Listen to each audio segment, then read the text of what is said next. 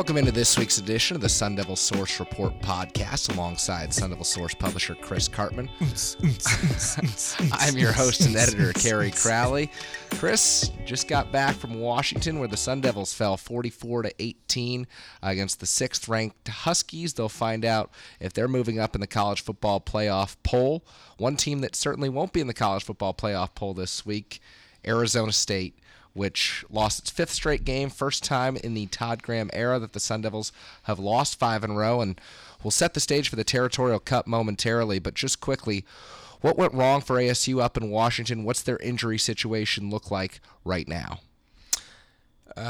Once again, game started off looking like ASU maybe had a chance, same as against Utah, and then quickly reality settled in. On the Sun Devils, no ability to run the ball, no early down success, quarterback protection wasn't good. Manny Wilkins was, again, showing a tendency to hold the football too long, take sacks, miss some opportunities. Defensively for ASU, you had the big play breakdowns, several. It was a 45-yard touchdown run that was where no defender got a touch. There was a 75-yard play, no defender got a touch. So you can't miss a tackle when you don't even get your hands on the ball carrier. ASU did keep John Ross in front of it defensively, but he had a career-high 12 catches. ASU wasn't able to capitalize on its turnovers and take advantage. And then ASU had 2 turnovers of its own. Bright spots, of course, N'Keal Harry had another phenomenal performance. 6 catches over 100 yards. J.J. Wilson playing in place of Cody Cole, which I'm sure a lot of fans were probably happy to see that. Moving on to the next crop of players. He had a really amazing catch in the end zone that Manny Wilkins just kind of threw up for grabs. Then he had another great catch in the end zone for another touchdown. I think he had just 2 catches and they were both touchdowns in the game. Ultimately, ASU was overmatched. I mean, just not nearly as good of a football team as Washington. And so the game kind of just went to expectations, and then they had a couple injuries, as you mentioned there. Fred Gammage was knocked out. The fact that he's even playing a lot to begin with is a sign of ASU's already significant injury problems. Yeah, Jalen Harvey didn't play in the game. Cam Smith didn't play in the game.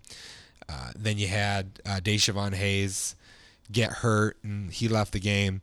It looks like Hayes and Gammage might be able to play this week against Arizona, but it's something that's just going to have to be monitored. And then there were, a number of other injuries. Of course, Jalen Bates gets hurt even before the game started, which was sort of a emblem of how the season's gone for ASU. But time to move on to the Territorial Cup. This is a big game for the program because they need to get a win to get those crucial bowl practices. 2014 was the last time these two teams met in Tucson, and the Pac-12 South was on the line in that game. Arizona ended up locking up the South, won the division title that year, a year after ASU went 8-1 in conference play. Things change fast, Kerry. Exactly. So now we're looking at a game that will be played on 7:30 on Friday night that is sometimes capable of garnering a national audience, and this time it will just be the diehards following ASU and U of A. Big picture, ASU fighting for bowl eligibility, hope to make a bowl for the 5th straight season under Todd Graham. The Sun Devils haven't missed a bowl since 2010, which was the 3rd straight year they'd missed one under Dennis Erickson, and that's getting remarkably hard to do, to miss a bowl when you're a Power 5 conference team. Why is that? Because how many make it? Over 64% of teams at the FBS level now make it. 82 out of 128 teams make a bowl. Even some 5-7 teams will go to a bowl this year. ASU not likely to be among those teams, even if they did lose to Arizona. For the Wildcats, as we said, this is their bowl game. They have not gone winless in conference play since 1957, and they were in the Border Athletic Conference, something of that nature. But it's been quite a long time for Arizona. You don't remember that? For me, no, and I don't think you do either. I don't even go back that far. So not nearly. ASU has won 3 of 4 territorial cups under Todd Graham against Rich Rodriguez, but that one loss was 2014 down in Tucson when ASU was banged up. U of A won the South that year. But like you said, time moves quickly, and these programs have undergone some rapid changes. U of A has not won this season since September 17th when the Wildcats defeated Hawaii. Their only other win this season over Grambling State in a comeback win. So it's been a tough season for Arizona. That's an understatement. This is a historically bad football team. Maybe the worst football team that we've seen in the league going back to Washington State some years ago. I want to say 2012 Washington State was really bad. That transitional year that they had, it was awful. That just getting thrown around like rag dolls at the point of attack on both sides of the ball. But Arizona is, I mean, when you like some of the stuff that you're seeing Rich Rodriguez do and say and talk about on the sidelines, it makes you almost wonder if the guy, is almost losing his sanity to some degree. I mean, hard not to when you haven't won in over 2 months. It's bad. I mean, he's going off on these long tangents and things, but no, it's they've had a lot of injuries, but also they've put themselves into some of these situations because of their style of play, which is in my opinion, it's a reckless approach to football in this day and age where it's run spread. A lot of RPO, but the RPO is off of quarterback intentional bootlegs and rollouts and all these things, and they've just been so susceptible to injuries.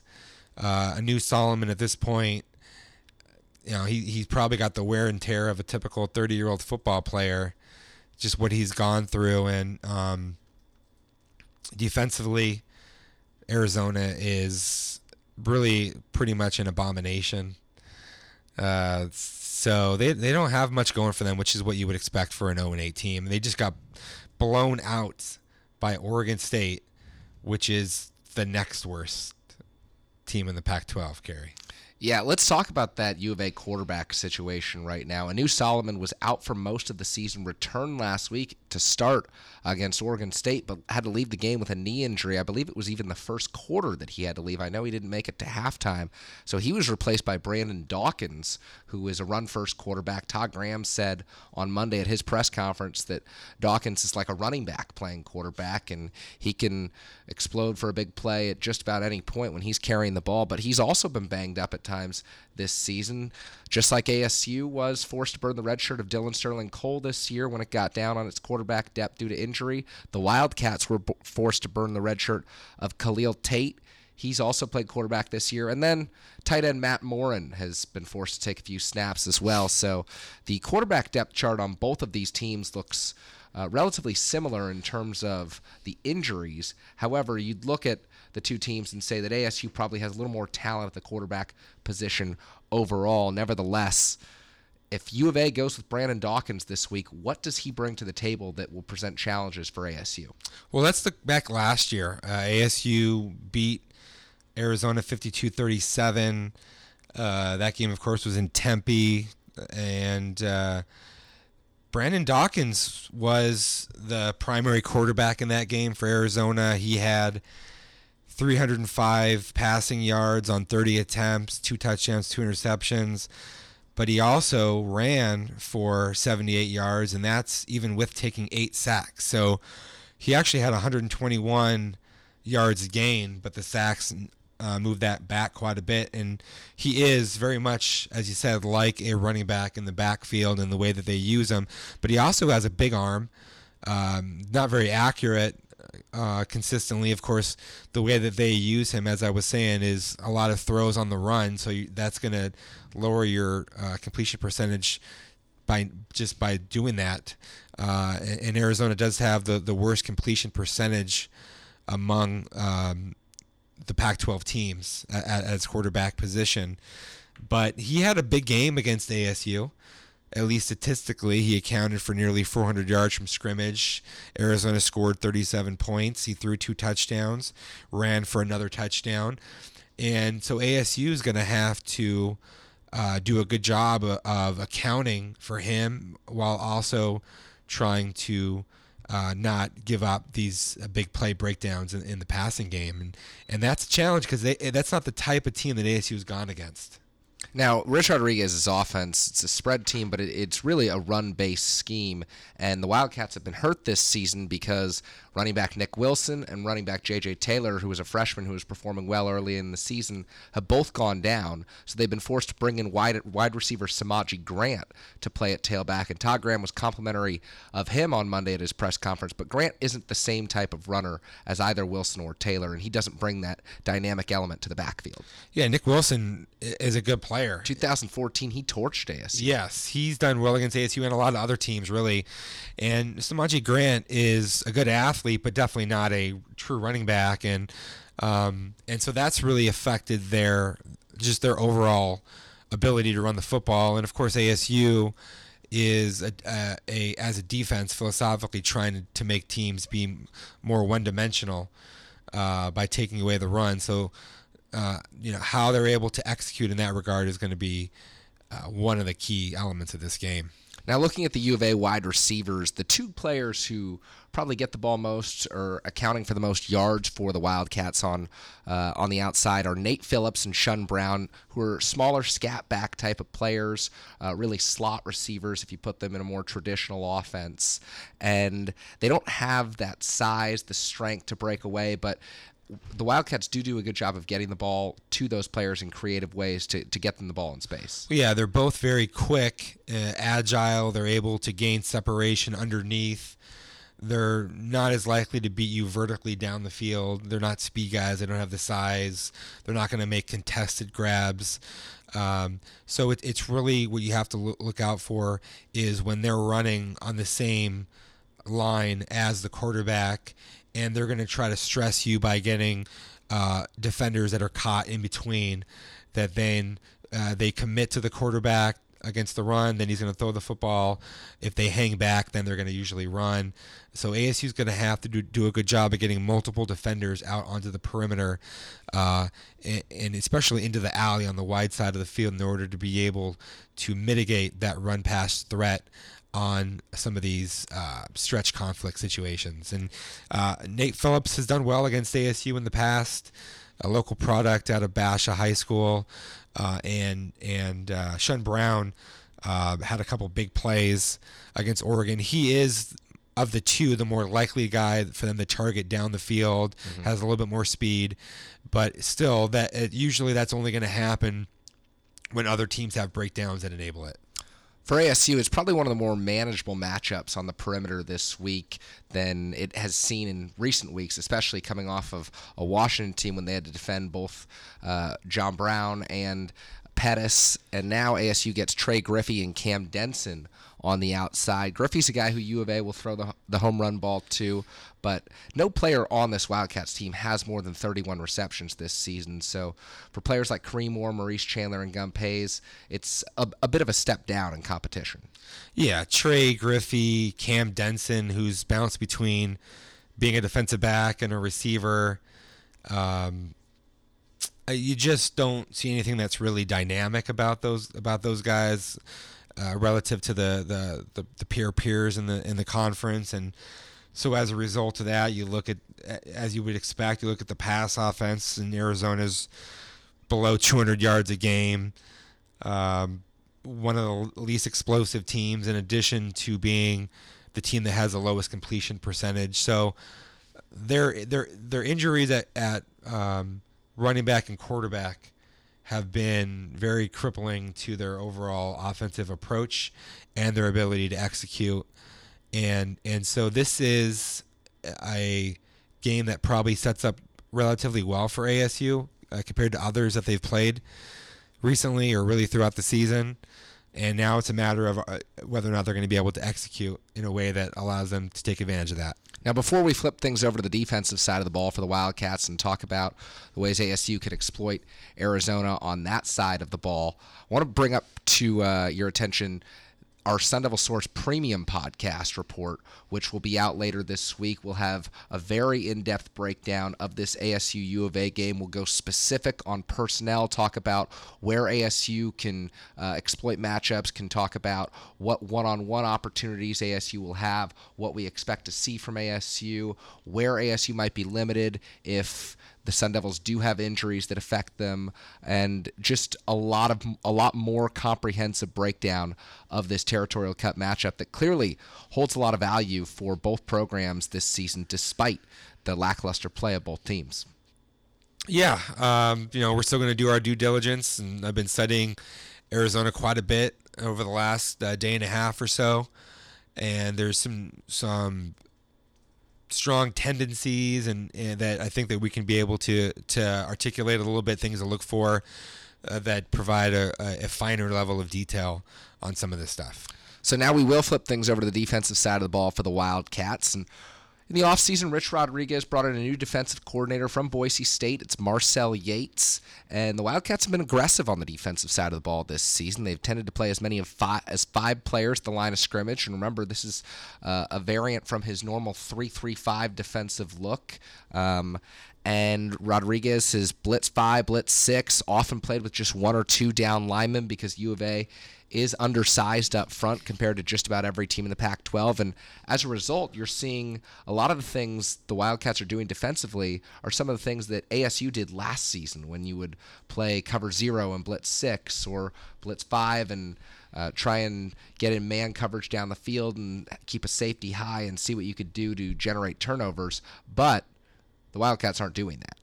People know that Rich Rodriguez and Ty Graham were coached together on the same staff, and their history is kind of well documented, and their defenses have been two of the more similar defensive styles in the league.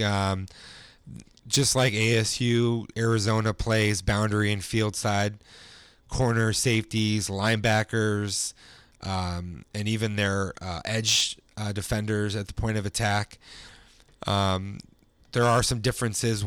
Arizona has tended in the past to play more of that 3-3-5, that stack, which was ASU's origins defensively that they then kind of moved away from.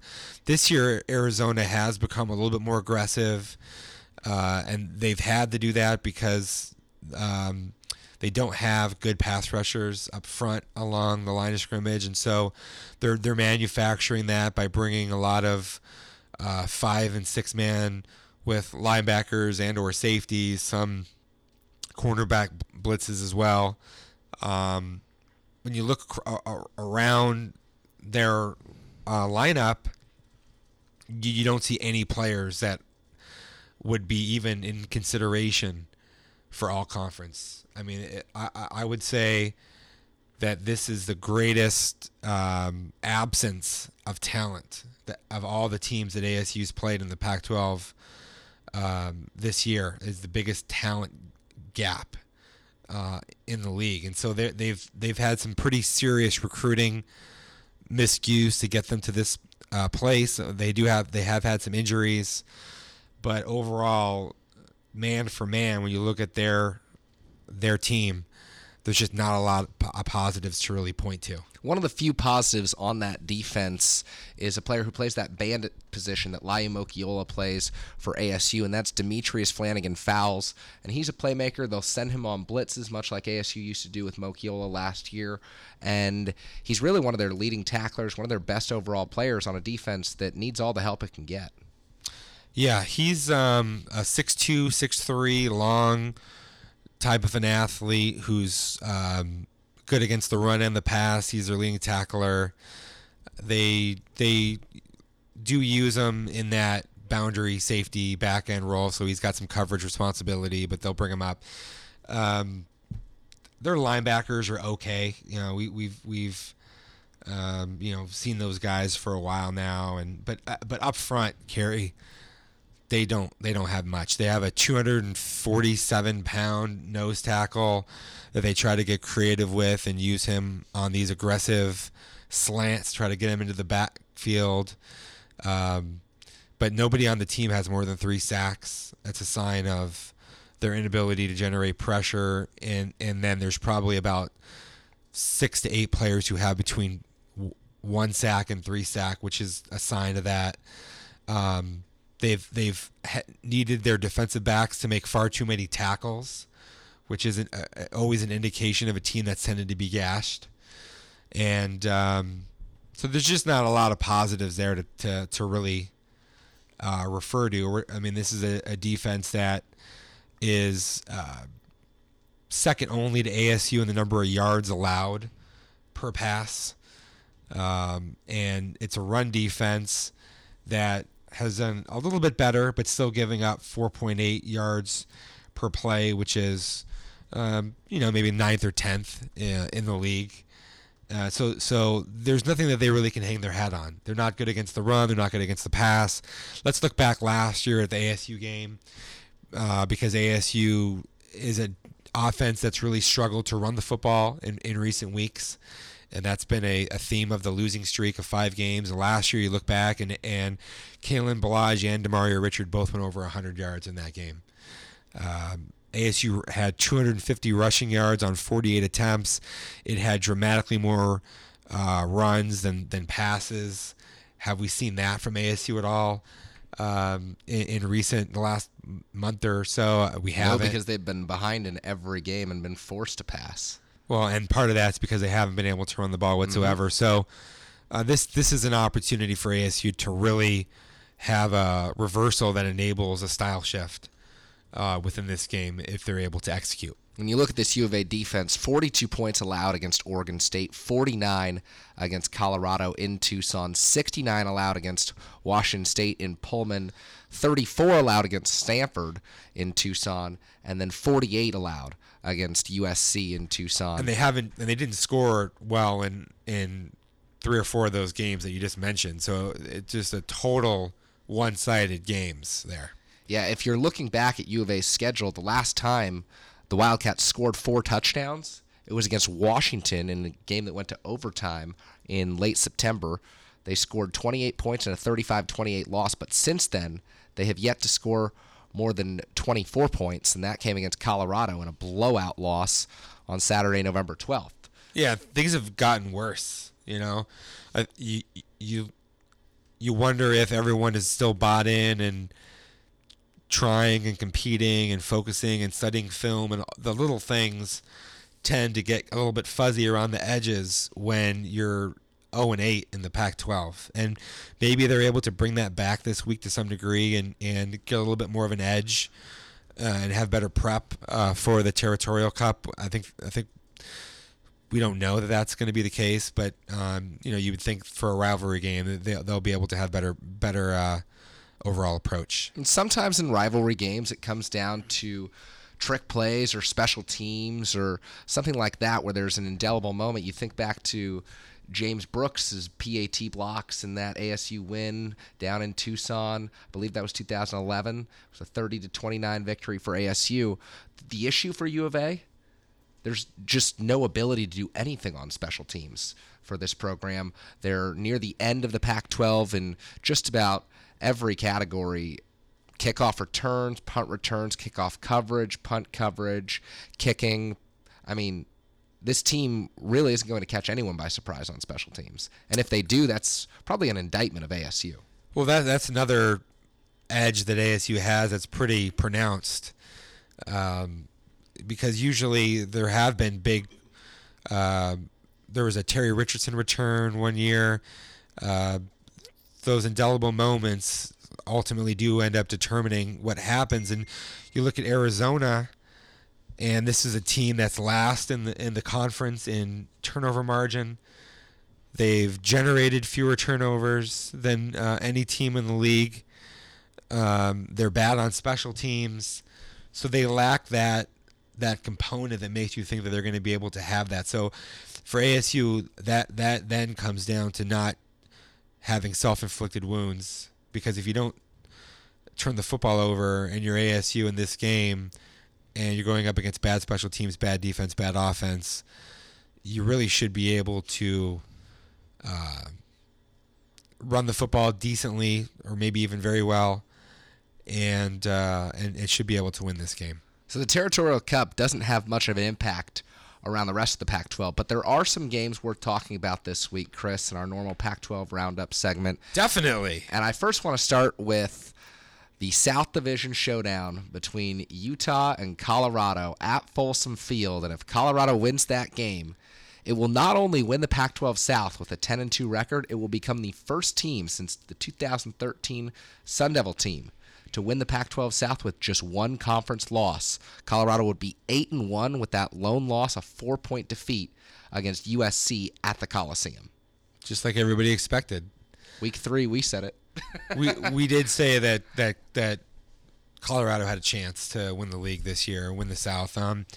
Very well coached football team, playing at a high level. Confidence is a powerful thing, and Utah's a good football team. You know, Utah just had a tough loss and out of the race for the Pac-12 South. But, remember back at the beginning of the year, we took some flack for having Utah ahead of ASU in my Pac-12 media poll. I don't think anybody's really, finding a flaw with that right now. But Colorado has been probably still the surprise team in the league. I didn't think before the season that Colorado would be anywhere near this good. I did think Colorado was better than Arizona, but I didn't think Colorado was better than UCLA, for example. UCLA has fallen on hard times, to be sure. And but I'm really excited for this game. I think I'm going with Colorado. I think Colorado's going to win this game, and I also think Colorado's got a good chance to beat Washington. If Washington beats Washington State and is in the Pac-12 championship game. So how do you keep Colorado out of the playoff if their one loss is going to be in conference play to a USC team on the road that will likely end up in the top 10 in the final poll, and Michigan as their other loss? I don't see how you can do that if they're a 2-loss Pac-12 champion with their 2 losses coming against top 10 opponents. Well, it'll probably ultimately come down to who else has 2 losses. You have Michigan is one of 3 teams. Michigan, Clemson, and who else has 1 loss? Ohio State. Ohio State, they have 1 loss. Michigan, Ohio State, they're going to play, so you're going to have definitely at least one 2-loss team that's in the 4. The challenge mentally is probably, do you put Michigan, Ohio State when they've lost to another top 5 team that late in the season? What about Louisville? What do you do with Louisville? No, Louisville, you can't let Louisville in. What do you do with Oklahoma? If Oklahoma wins out, I just don't know how the Big 12 is even relevant. I don't think it should be relevant, but don't you think that there's a tendency to kind of forgive early season losses like Oklahoma had, and give the Pac-12 the short end of the stick because these teams will have lost later, have had 2 losses, and one will be out of conference and something like that.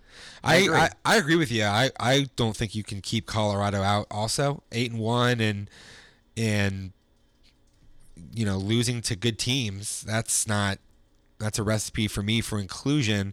The thing that we've learned from this season, I think once again, is that 14 playoff isn't enough because there's no way that you can really know between the 4th, 5th, and 6th, 7th teams who deserves to be in and who doesn't deserve to be in. That's why Mike Leach wants a 64-team playoff. Well, that's just dumb. He probably doesn't want that anymore now that he's winning a lot more football games. Yeah. Now, he probably wants a 24-team playoff because that would include his team, and that's it. The Pirate. But I think this Utah-Colorado game comes down to whether Colorado can stop Joe Williams and the Utah rushing attack. Because if they do own the trenches, Colorado's a better team all around. Yes. It's got the best secondary in the Pac-12. And I'd say that even after watching ASU and Washington because these Colorado defensive backs are coached up so well, and to play a quarterback like Troy Williams, I think that's a definite advantage. Where's the for game? Colorado? The game is at Folsom Field in Boulder. It'll be rocking. I'm picking Colorado to win by 13 points. Well, you're having them cover that 12-point spread then. Yes. I think I'll take Colorado by 3. Really? It's hard for me to take Colorado by 3 because their field goal kicker isn't any good. So I don't know. 38-25. Wow.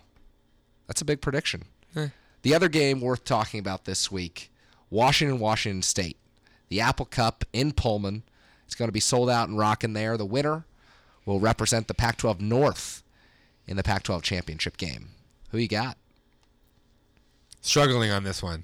This is a really tough one. This one's tougher for me. I think one thing that is important to say here is that Jake Browning is getting all of this Heisman talk, and he's not the best quarterback in their own state. True. The best Luke Falk is the best quarterback in that state. Yeah. I don't even think it's close, in my opinion. I think Luke Falk is one of the best 3 quarterbacks in the country. He should be a finalist for the Davey O'Brien and all these things. I mean, you got Baker Mayfield on that. It doesn't make any sense. No. Doesn't make any sense. Man, I'm struggling. I think I'm going to take Washington State. Wow. Yeah. Siding with the Pirate. I think I'm going to take Washington State to win a good close game. I think 31-30. Wow. I'll go Washington. I have too much faith in Chris Peterson, not enough faith in Mike Leach. You're a Mike Leach guy. But you're also a Chris Peterson. I'm also a huge Chris Peterson guy. I think I'm a Mike Leach guy because I like reading about how bizarre he is. I'm a Chris Peterson guy because I like the way he coaches football. Washington has a couple of injuries. Yeah. That ASU wasn't able to really exploit because ASU's not nearly as good of a football team, but their pass rush capability and their inside linebacker, which I think Washington State's going to be able to take advantage of those to some degree. You're right. But that's a toss-up game, I think. On the road in Pullman. Who knows what the weather will be like? Turnovers, random things, and it's kind of got a random element to that. But I'm very much looking forward to watching that game. Well, the Pac-12 North will be decided by the time ASU takes the field on Friday night in Tucson against the Wildcats for the Territorial Cup. Chris, any final thoughts before we head out? I think ASU better win. Otherwise, you're gonna have